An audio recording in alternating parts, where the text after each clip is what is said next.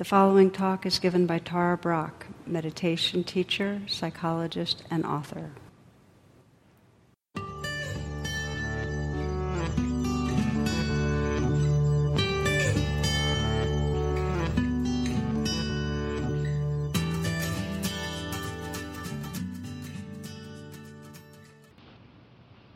So good evening again. When the Dalai Lama speaks, he has a refrain that many of you are familiar with, which is that nobody wants to suffer and everybody wants to be happy. And a core ingredient to that happiness is a sense of belonging. And if that word doesn't work for you, it's a sense of connectedness, of being a part of. The word belonging really implies that what we are is more than this separate egoic self, that we're a part of this aliveness and awareness in this world. And there's a story that about belonging that I wanted to share with you that was written by Mark Van Doren. He says a boy named Eddie Schell came one afternoon to play with Frank and me, and at the hour for going home did not know how to do so. This is a malady that afflicts all children, but my mother was not sure how she should handle it in Eddie's case. She consulted us secretly as to whether he should be asked to stay for supper. We thought not, so she hinted to him that his mother might be expecting him. He was so slow in acting upon the hint that we were all in despair and began to feel guilty because we hadn't pressed him to stay. What I remember now is Eddie standing at last on the other side of the screen door and trying to say goodbye as if he meant it. My mother said warmly, "Well, Eddie, come and see us again," whereupon he opened the door and walked in.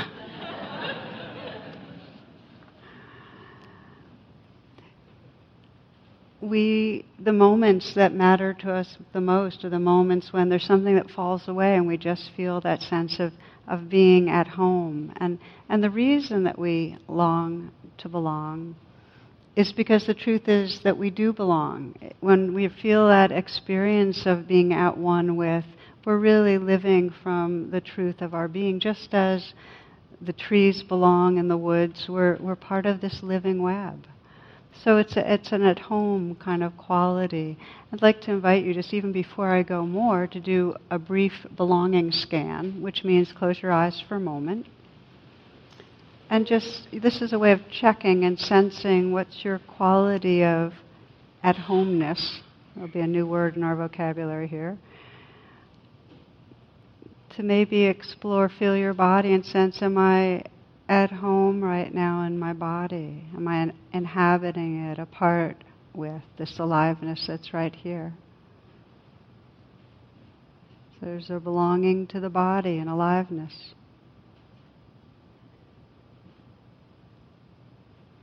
Not to judge what you noticed. Am I at home in my heart? Is there a sense of connection, presence, inhabiting, being part of this heart space right here?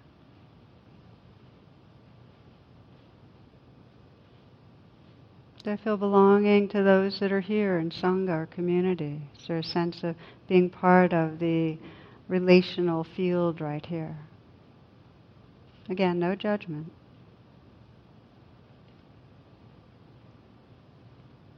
Do I feel belonging to the earth when I sense earth? Is there a sense of being part of?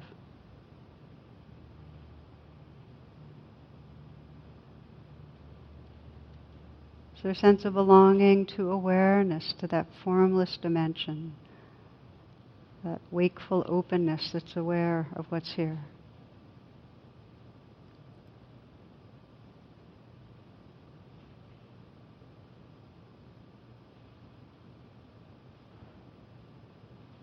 And just keep that in mind, because you can ask yourself at any moment, do I belong to this moment? Am I belonging to the life and presence that's right here? Am I here? Now when we investigate, and it's fine if you'd like to open your eyes, when we investigate moments that we feel happy, when I say happy, a real sense of well-being, it's not hitched to, things are going my way, but just happy. What we find, there's kind of a few common denominators, is that the self-story has quieted. When we're really happy, there's not a sense of fixating on the narrative of self. There's more of an open quality. And that open quality has a sense of a part of, that there's a sense of trusting and belonging to and being engaged with a greater experience than that egoic self.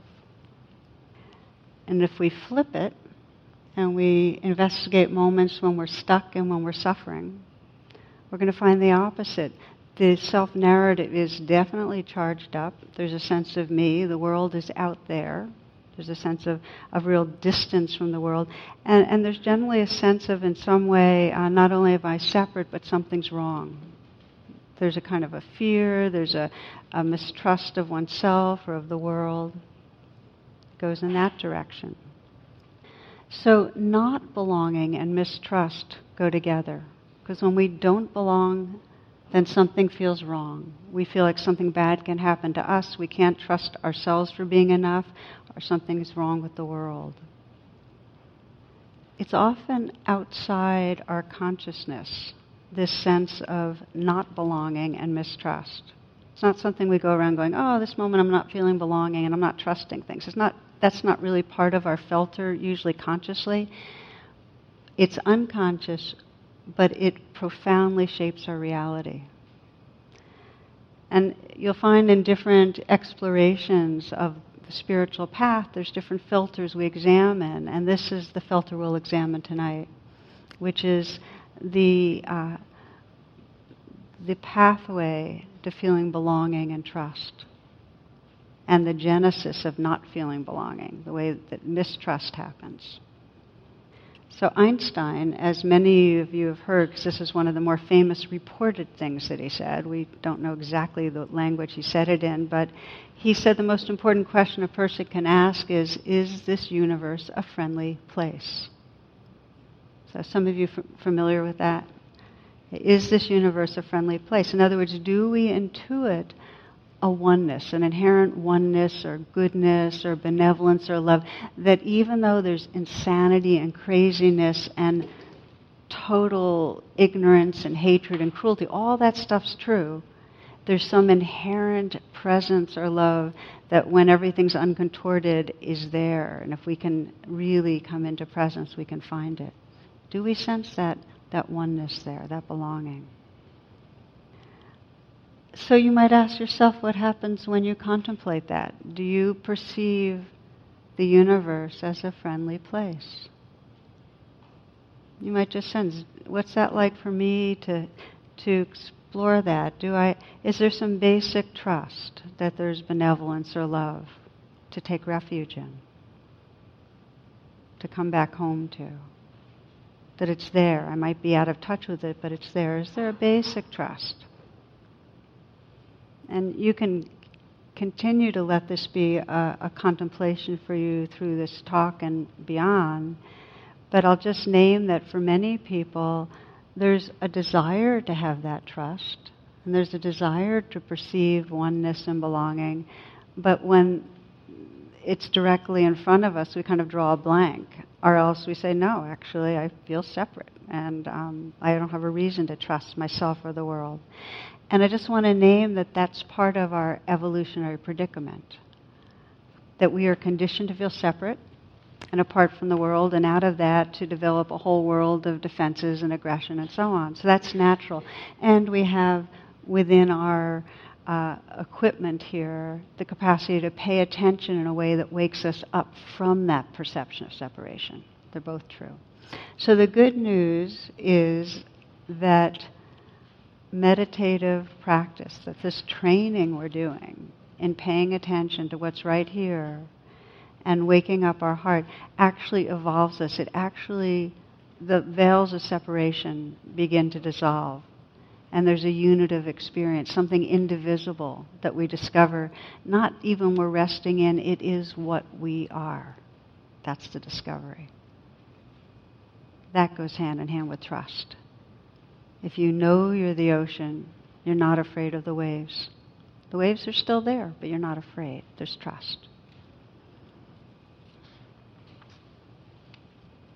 So if we look at the genesis of mistrust, all incarnation is designed to feel separate. All organisms sense a kind of what's me and what's the world out there, and gets organized around that. That's just what happens in evolution. And there's a negativity bias which scans for what's wrong. That's just part of the way creatures are designed. Scan for what's wrong so we can protect ourselves. And there's a vigilance that comes with it. I often describe it as we have a nervous system. We're anxious about what's going to happen. And we can see through history, through the creation story, how this sense of separation and this negativity bias play out. I think of the creation story, Adam and Eve, as really a story of the emergence of the ego, and the ego feeling bad about itself, the ego feeling inherently like something's wrong with it. Okay? So we have the Old Testament in the Garden of Eden, and we don't have Adam and Eve mirroring each other's goodness, right? They're not saying namaste, and they're not feeling God's unconditional love washing through them. No, what happens, because this is again the egoic self, is they're doing something wrong and they're getting kicked out, right? So there's the inherent flawedness.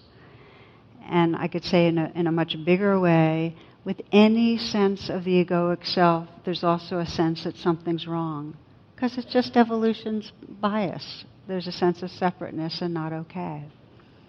But we see how this has been a theme through religion and politics. You can see it in religion that most major religions have some warnings about our sinfulness, some warnings to guard against basic impurities, that were flawed in the eyes of God. One story I heard, 2 little boys, 8 and 10, were always getting in trouble. Guests would come and they couldn't keep their hands off breakable objects, so things would get trashed right before the guests were supposed to walk in the door, and their parents were at their wits' end. And they decided, they'd heard about a clergyman in town who was very good at disciplining young children. So the pastor agreed to speak with the boys, and he asked to do individually. So, okay, here it comes, they're going to bring in God now, and the fear of God. So 8-year-old boy goes first, and the clergyman sits him down, says sternly, "Where is God?" Okay, and the boy makes no response, so the pastor says it even more sternly, "Where is God?" And again, the boy is kind of frozen. He doesn't say anything. So the clergyman raises his voice and shakes his finger in the boy's face. "Where is God?" Really.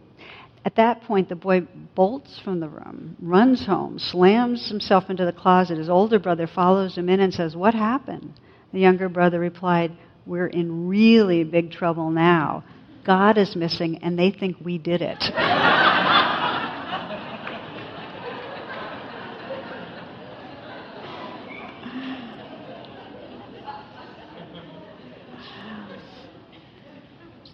Do you ever notice how even if you've done nothing wrong, if somebody blames you for it, you still feel guilty? It's like it's so deep in us to assume something's wrong. According to Hobbes, without laws to govern us, we live lives that are solitary, poor, nasty, brutish, and short. So that's Hobbes. And then you can look at social and political views with this filter of trust and mistrust. And this is where it gets really interesting. That if there's a deep mistrust, a sense of the egoic self as flawed, then you're going to get a lot of us versus them fundamentalism, and the badness will be projected on other, right? You get a lot of rigidity. You get a lot of violence and suffering. I think of Gaza right now and the almost unmentionable tragedies going on, and you can just see behind it, there's this sense of bad, evil, being pointed in another direction. And you can just feel it. You can see that if there's political views that are based on mistrusting humans, what happens to helping those in need? They don't deserve it. They should be working harder. What happens to social justice? There's a deep down sense that some people are less deserving and worthy than other people. Deep, deep down. What happens to the earth? If we're caught in that mistrust and that egoic self, there's going to be a lot of grasping and a lot of consuming and a lot of numbing and really not feeling a belonging to the earth. Einstein again, he said, our conclusion is, he said, for if we believe that the universe is an unfriendly place, then we will use our technology, our scientific discoveries, and our natural resources to create bigger walls to keep out the unfriendliness and bigger weapons to destroy all that which is unfriendly. Can you see how this basic perception of belonging and trust versus separation and mistrust ends up creating a whole worldview and a way of behaving and experiencing life? Something to consider, because we look at our individual lives. I'm going to spend some time there. And we know that to the degree we feel separate and mistrustful, we build up our defensive walls and we build up our aggression. And it's very much fueled by our early caregiving experiences or lack therein. Many schools of Western psychology believe the very first stage of development, infant to 2 years old, is where we develop either basic trust or mistrust. Of course there's degrees, but that's where the issue of trust comes in. And if parents were able to be resonant and perceive the needs that were there and be responsive and attuned and mirror goodness and so on, there's going to be a sense of belonging. There's going to be more of a sense of trust. And to the degree that our needs were not met, there's going to be a sense of, I don't belong, I can't count on the world, mistrust. So severed belonging is the core wound. It's the core wound that we experience. And then as we age, our parents' way of delivering the messages of the culture that you need to be a certain way to be approved or loved, deepen that sense of severed belonging. Then, of course, we look at how the culture is playing out, and we sense how, in contrast to some cultures, perhaps, where it's easier to feel a sense of belonging to community and to earth, in ours it's not. And rather, you're supposed to be a certain way to really make it. So our belonging depends on meeting certain criteria. Are you successful at work? Do you have a certain kind of intelligence? Do you have a certain kind of body? This is Dave Barry. He describes being puny all his life, which is painful for a male. He says, I totally missed the boat to Puberty Island. I was this little hairless dweeb with a voice in the Pinocchio range. One day my mom, bless her heart, had a talk with me. She told me that girls were not interested only in looks. The qualities that really mattered were brains and a sense of humor. That little talk was long ago, but it taught me an invaluable lesson I have never forgotten. Moms lie when they have to. So then he describes the ongoing suffering of not meeting machismo standards for males.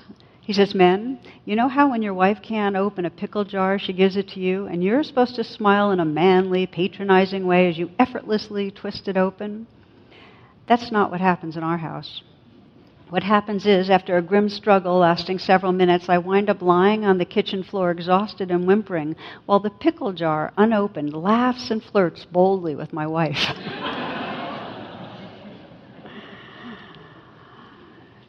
So we have standards, and we're talking about a guy who's puny, but think of women. Women are almost universally objectified, so a woman develops feeling like this body's an object, and often, because the standard for what the good object is unreachable for most women, I'm not only an object, I'm a bad object. I'm not meeting the standard. It happens with intelligence in schools in a way that really, really pains me, because I'm increasingly aware of how in most schools still a very narrow band of intelligence is rewarded. It's a certain kind of left brain intelligence. And there's all kinds of intelligence. And we've got so many children that don't fit into that particular band that have the stamp of something's wrong with me. They can't trust themselves. They can't trust their belonging. Do you see how this trust and the belonging go together? If you don't belong, then something's wrong with you, and it's dangerous. So the egoic self lives in a trance, and the trance goes like this. It basically says, I'm separate, I'm threatened, I need to do all this stuff to try to be okay. So then the egoic self does its fight, flight, freeze, all its strategies to feel better about itself, which do a temporary fix but end up making it feel more like an egoic self trying really hard to feel better. So it's this loop. One of the places it plays out the most painfully, this sense of mistrust and not belonging, is in relationships. And that's where we see it most clearly often in our lives, especially because most of us have been repeating the same basic patterns, and we think back, it's, oh my God, since I was a teen, since I was whatever. Well, it's true. We have patterns. We have ways of feeling separate and trying to feel better. And we play it out in relationships very consistently. So if we're very insecure, out of that insecurity, perhaps we play it out in a jealous, grasping, possessive way, which then creates a certain reaction that confirms that we should be, in fact, insecure, that makes us do it more, right? Or we might play it out feeling insecure and be aggressive and judgmental, and that creates a certain reaction in the world that then confirms our beliefs about ourselves. But we keep looping. I've been thinking about how parents do it, because this mistrust plays out most in the closest relationships, that in some way we mistrust and therefore somebody will leave us, or they'll hurt us, or we'll hurt them. So with parents there's this chronic worry that my children are not going to be okay. That's a chronic worry. Two women on a park bench, Jewish women. One says, oy vey. The other goes, oy vey. And then the first one says, all right, enough about the children. I get to say that because all my heritage is Jewish.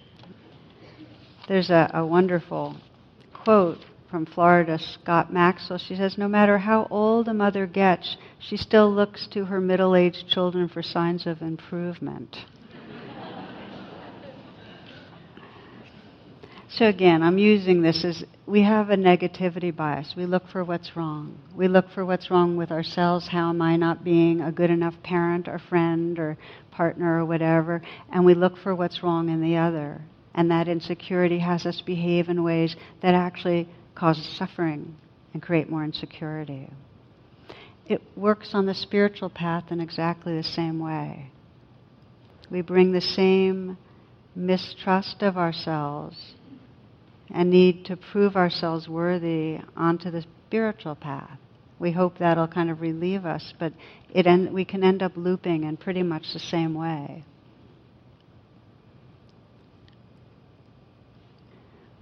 So I remember in my early 20s, I was living in an ashram. I'd been in for a couple of years in a spiritual community, and I'd been going through a hard time, and I was feeling kind of alienated, mostly because I was really down on myself. We had this, in the ashram, this ideal of purity, like how to really be perfecting oneself. And we wore whites, and there was, the ego was talked about in very disparaging terms, like you do something and somebody would go, you're doing that from your ego, and it would be really a put down. You didn't want to be in your ego, And I remember I got really on myself because I started filtering everything for how self-absorbed I was and self-centered. And, I had gone in and I brought all my type A behavior in. So I was like, not only, using the yoga to wake up and be pure, but also I liked proving myself athletically with the yoga. And because I was very flexible back then, it was kind of like a show-off thing. So I could see my ego in it, and I could see my ego in so much that I was doing. I remember we had a women's sensitivity group, and one day I went in to one of our meetings, and I made a confession, which is, I really don't trust myself. I think at the very root I am self-centered and I'm out for myself, and it's really painful. I remember saying that, and I have no idea how anybody else responded, because I don't know if some of you can relate to this, but when it's so big and you've said something, I was kind of frozen in my own fight, flight, freeze thing. I wasn't attuning to anybody else's response. But I remember going back to my room and just falling apart. I started just deepening attention. My only mantra to myself was just feel what's here, feel what's here. Be with this, be with this. And under all the judgments of myself was this very deep core of shame, and that having an ego meant I was bad, and didn't matter what was going on. On some level I could perceive my ego and therefore I was bad. And then there's a lot of grief about that, about having to live inside a sense of bad self. And then as those waves wash through, feel it, let it be there, as happens, I started sensing the space that was aware of all of that. It's just there was space and there was waves going through. And I started realizing, okay, that's all there, but that doesn't define me. I mean, there's this being quality, which we will encounter anytime we start being really present with what's going on. We'll start relaxing back into the being quality. And in those moments, there was two things. A recognition of, I am not that. I'm not the bad ego. There's egoic stuff playing, but that's not what I am. It doesn't define this being. And this prayer to keep remembering this essential goodness of awareness and tenderness that's here, so that the waves, whatever the self-centeredness or the, vanity or the competitiveness or whatever it is I was criticizing, were just waves that could be attended to with kindness, with affection, with humor. But the prayer was to remember my wholeness, to not, because in those moments of wholeness, there was no question of mistrusting a self, because I wasn't a self. There was a real sense of belonging to a quality of wholeness. And that was a taste of freedom. And what I've noticed in myself and in most others that keep on meditating with the real quality of sincerity is there is a transformative shift that happens where the identity shifts from, oh, I'm this self with these patterns and this area of suffering and this area of good stuff, to resting in a quality of formless awareness that, like the ocean, that includes all that, but can't in any way be nailed down to any of it. We're just so much more mysterious and bigger. And that shift in identity is absolutely the portal to freedom. When you trust you're the ocean, when you trust that mystery, that awareness, the waves are still there. And they can be painful, but you're really okay. So over the years, I've found that there are two primary pathways of homecoming to that quality of belonging and trust. And one of the pathways, and we're going to look more at one of the pathways tonight, and then the other pathway will be continuing this exploration of trust and belonging next week. The first pathway is learning to shift our attention in a way that counters the negativity bias. So that, and here's where you might consider it as positive neuroplasticity, that we have patterning, we all do it, we keep repeating the same stuff, and what is the most promising thing that we find in science is that by paying attention, you actually can alter your wiring, the neurocircuitry. So we have a negative bias, we don't have to. Doesn't mean we're not going to still take care of ourselves in wise ways, but we don't have to live with this habit of fixating on something's wrong with me and something's wrong with you. So the first pathway is to begin to reflect on the goodness, on the wholeness, on the beauty, on the love that's here. We're reflecting on true things, and we're just shifting the attention, because where attention goes, energy flows. Okay? That's the first way. The second way of homecoming is to start exactly where you are, and with a courageous presence, let reality unfold itself from the suffering or the pain or the stuckness of the moment. But we'll wait till next week for that. So, shifting our attention purposefully. It's interesting that we keep finding over and over again that others might look at us and see our goodness, our value, our beauty, And it can be so difficult to sense that or trust that.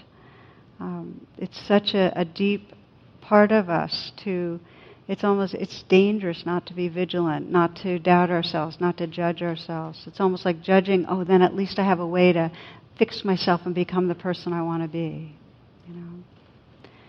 Robert Johnson, who's a Jungian analyst, says, curiously, people resist the noble aspects of themselves, the unacknowledged traits, more strenuously than they hide the dark side.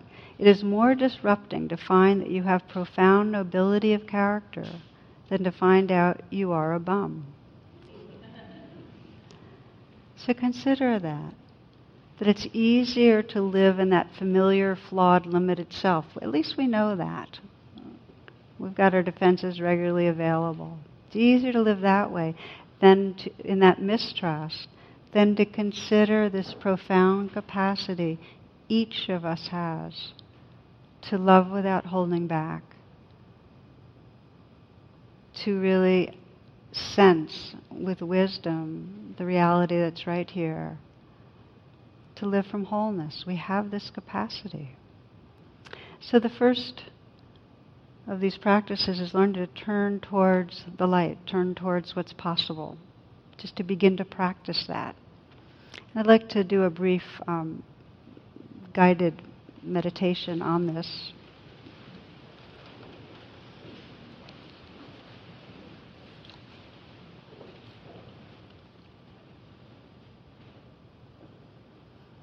And the beginning of this guided meditation is the aspiration to realize and trust the spirit that lives through you, the light or the goodness that's here.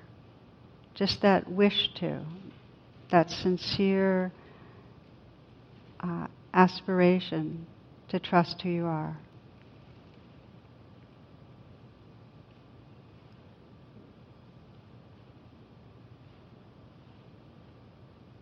It doesn't really matter what happens in the meditation, only that you feel your own sincerity about trusting yourself, that's the longing there. The longing to belong to the truth of who you are. And the more sincere that longing, the more it'll carry you into belonging.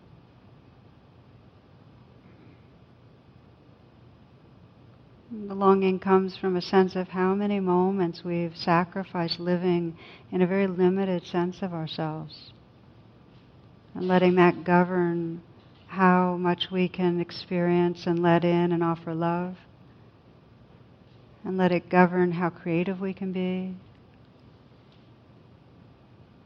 how much we can enjoy our moments. So we feel that sincerity, that yearning, please may I belong to truth, to the spirit that lives through me.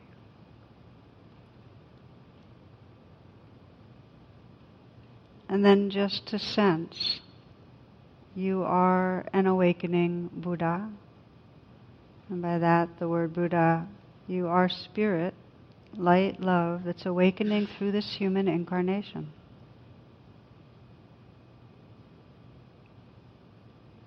You are awareness awakening through this human incarnation. And the signs are that longing and sincerity about transforming. That's a sign of the spirit that lives through you. It's calling you home. Another sign is the yearning to love more fully. That's that awakening awareness calling you home. And another sign is this increasing honesty with yourself.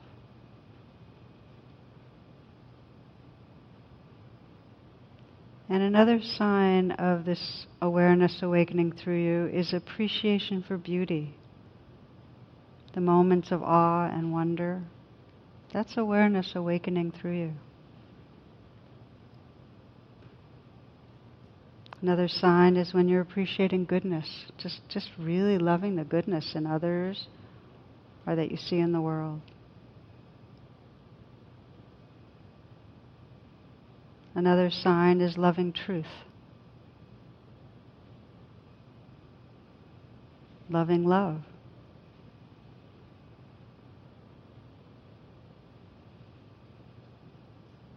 Sense that you are spirit awakening through this body, shining through these cells, the spaces between the cells. That the intelligence of the universe, the love of the universe is living through you, waking up through you.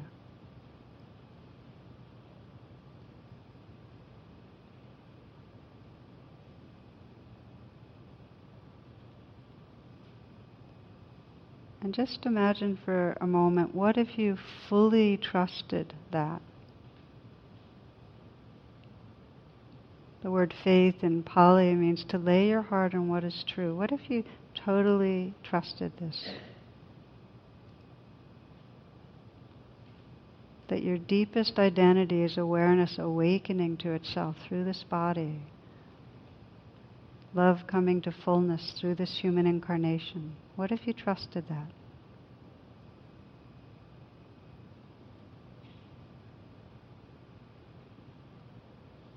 Who would you be if you trusted that basic goodness and beauty is living through you?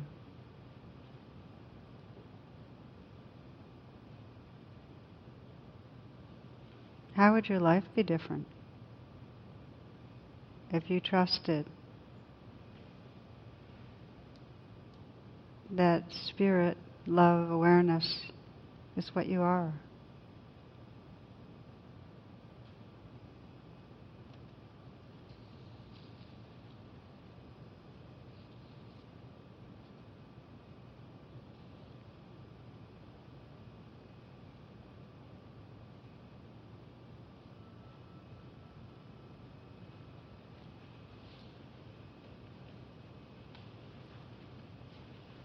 The purpose of meditation is to reveal who we are, who we all are.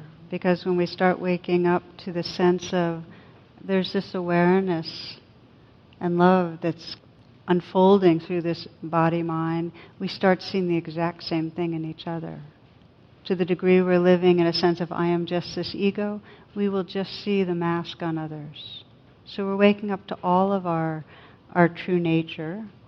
And imagining is powerful. If you imagine that you are spirit or love or awareness waking up right here, that actually allows you to experience more directly what's true. It's interesting in science now with MRIs that can actually show what's going on in the brain when you're imagining things. And what scientists have found is just when you're imagining something versus the actual, having an actual experience. Let's say you imagine walking versus just walking. The brain, parts of the brain that are stimulated are exactly the same. This parts of the nervous system that's responding to what's going on is exactly the same. Your heart rhythm changes in exactly the same way. Or the hormones and chemicals released are exactly the same. Imagining and doing or experiencing directly exactly the same. So you can imagine enlightenment. Just say, I'm going to imagine I'm enlightened. And because the reality is existent as a potential, it's intrinsic, imagining calls it forth. Where attention goes, energy flows. This is powerful stuff, this training ourselves to pay attention. You can either pay attention to what's wrong, or you can start sensing, okay, what I am is this awareness, this love, this tenderness, this wakefulness. And the more moments you do that, there's a shift. And the familiar sense of your being becomes more that. It just builds. So, the Tibetan teachings, O nobly born, O you of glorious origins, remember your radiant true nature. The essence of mind, trust it, return to it. It is home. This is the first pathway, and not only to imagine, but to intentionally then go and look to see the goodness in others, like actively look to see it. This is the essence of Namaste. Namaste is I see the sacred or the divine in you. And I see it in me, and I see it in all beings. So we actually go into the field and look and mirror it and let people know, because that's really, really important. And unless we're liberated, we all need reminding. In that first stage of development I talked about, caregiving, that really establishes all the brain circuitry and so on for the relating for the rest of our lives, that mirroring of goodness, that a parent can see the who we are, the sentience, the growing beingness that's there, helps us to be connected with our wholeness. One of my favorite stories on this theme was told decades ago now by Sister Helen Rosa. And she was a teacher in a small Catholic school, and she talked about her experience with a junior high math class that she had. Students were having a hard time with one of the concepts, and they were getting frustrated and edgy. So she stopped the class completely. This is small. There were small classes. The kids had gone through school for years together. They knew each other well. She had them each take out a piece of paper and list the name of their classmates on it, 2 sheets of paper, and in the space between each name, the nicest thing they could say about that classmate. Okay, so they did that. Handed in their list, went home for the weekend. The next Monday, she gave each student their list. Okay, so this is a list that had all the things that their classmates had said about them.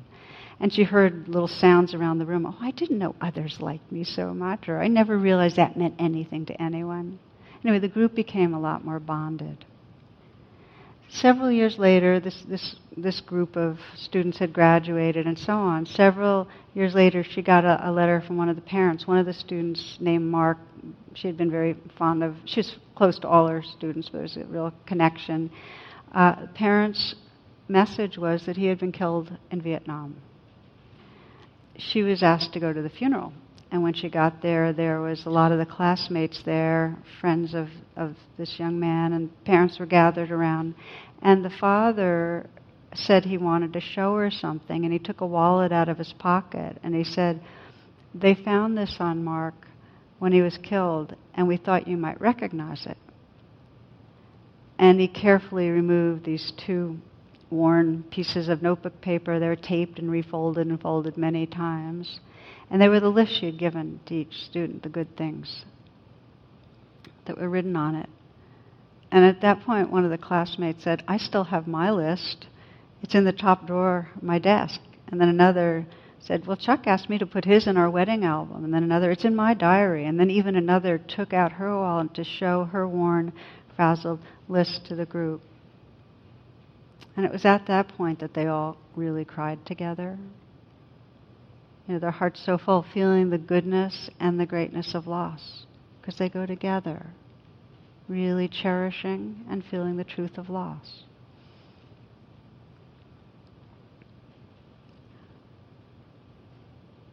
I share this story now and then when I have a chance, and I think about it a lot because we forget the power of letting another being know what's good about them. We forget that by seeing the beauty and the light and the intelligence and the dearness of another, by seeing and letting another know, it helps to call it out. It helps them to belong to their own goodness, belong to that larger beingness that's not limited and hitched to the ego. It takes deliberate practice. It takes deliberate practice with others and for ourselves even more so, to really commit the time to sensing what we can appreciate about ourselves. And in the classical loving-kindness meditation, in the Buddhist practice, it begins with wherever it's easiest to feel love. And sometimes we can begin with another and sense them loving us and then feel our own care for ourselves. Sometimes we're asked, we can just reflect on the qualities we like about ourselves. But I found that doesn't always work. I mean, you can list your qualities and, say, I'm good at this or whatever. and it doesn't go deep enough. I think what helps us feel our goodness is when we feel our aspiration, when we feel what matters. If you remember what matters to you is honesty, or love, or creativity, or beauty, in those moments you realize, oh, that's good. That's coming from my essential goodness. Let's just take a moment. We're going to do just a brief reflection on goodness as part of our closing. As you set yourself, the word good, G-E-D is the original English for the word good. The root is related to the word belonging, being a part of. We feel essential goodness when they're a part of something larger, because it's the truth. We belong to something larger. So with that in mind, letting yourself close your eyes.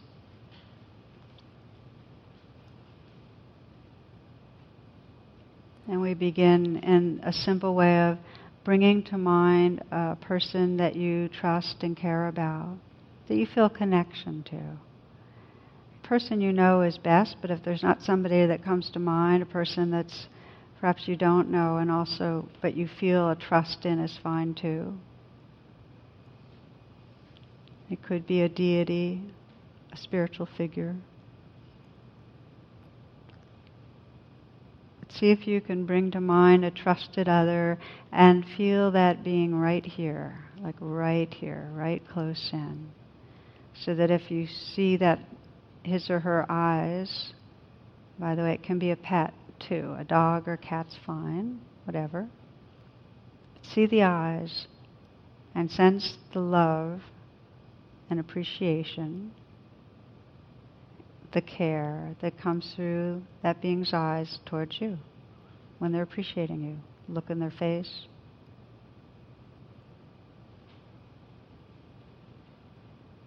And see if you can soften and let in. Just let that warmth bathe you.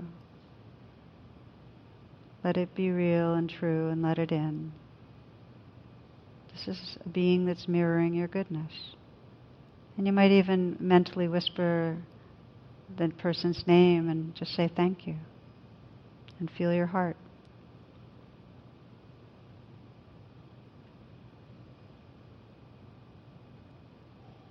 Sensing what this person appreciates about you and sensing what you appreciate about you.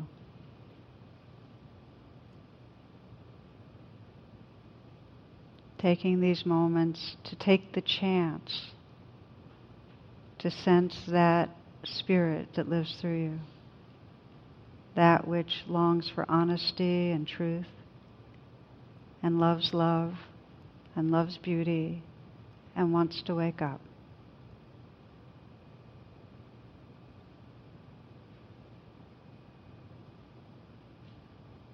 Who you are beyond any story of yourself.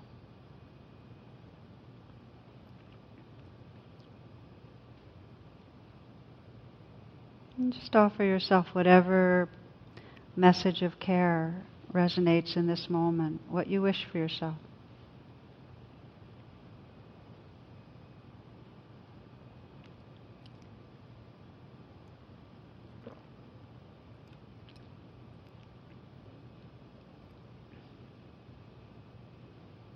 And bring to mind now someone who's close to you that you care about, that could use your loving energy.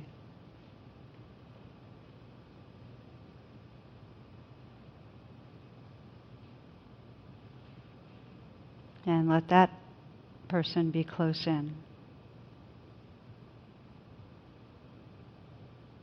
And take some moments to sense what it is you appreciate. It's a bow of namaste and sensing how awareness and love live through this being. How this being wants to be happy, doesn't want to suffer, loves love, wants to come home.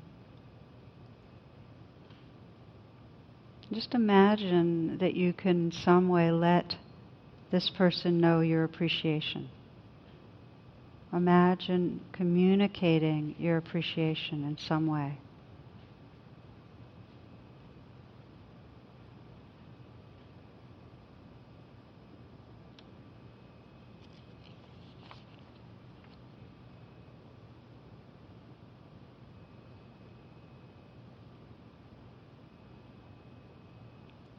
And just sense and imagine this person coming to a more relaxed, trusting, healed place, just sensing their own goodness.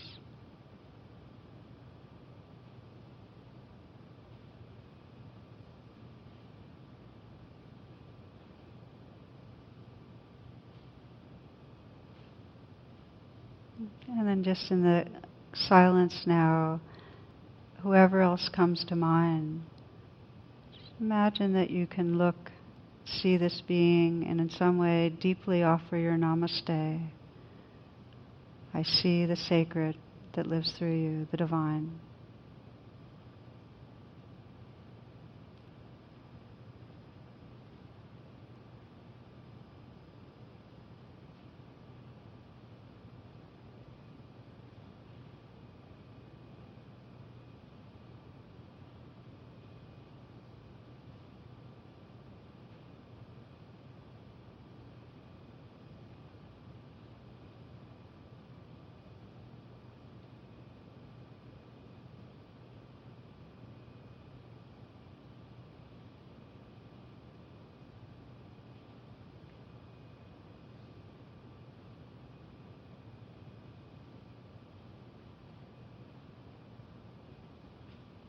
The poet Hafez says, admit something. Everyone you see, you say to them, love me. Of course, you do not do this out loud, otherwise someone would call the cops. Still, though, think about this great pull in us to connect. Why not become the one who lives with a full moon in each eye that is always saying, with that sweet moon language, what every other eye in this world is dying to hear?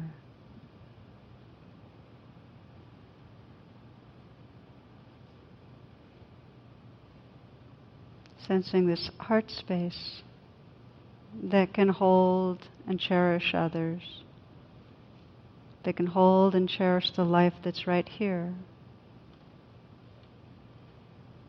Can you imagine trusting that this heart space, this light that shines through, is really the truth of who you are? The deepest expression of who we all are. Really the source of our being.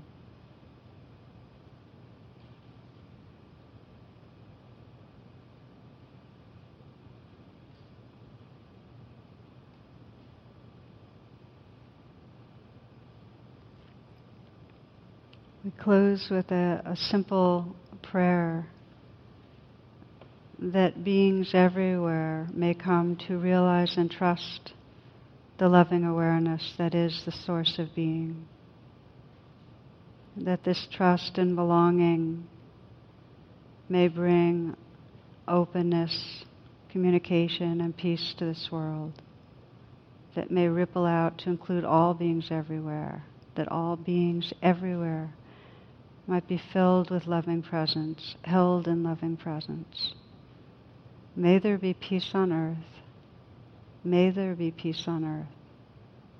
May there be peace everywhere.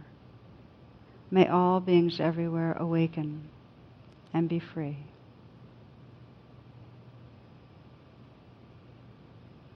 Namaste.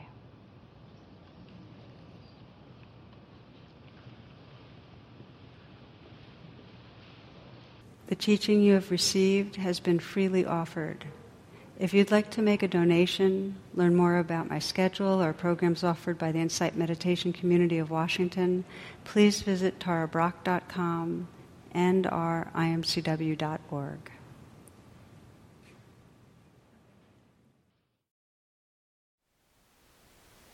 Thank you for listening. To learn how you can support the teachers and Dharma Seed, please visit dharmaseed.org/donate.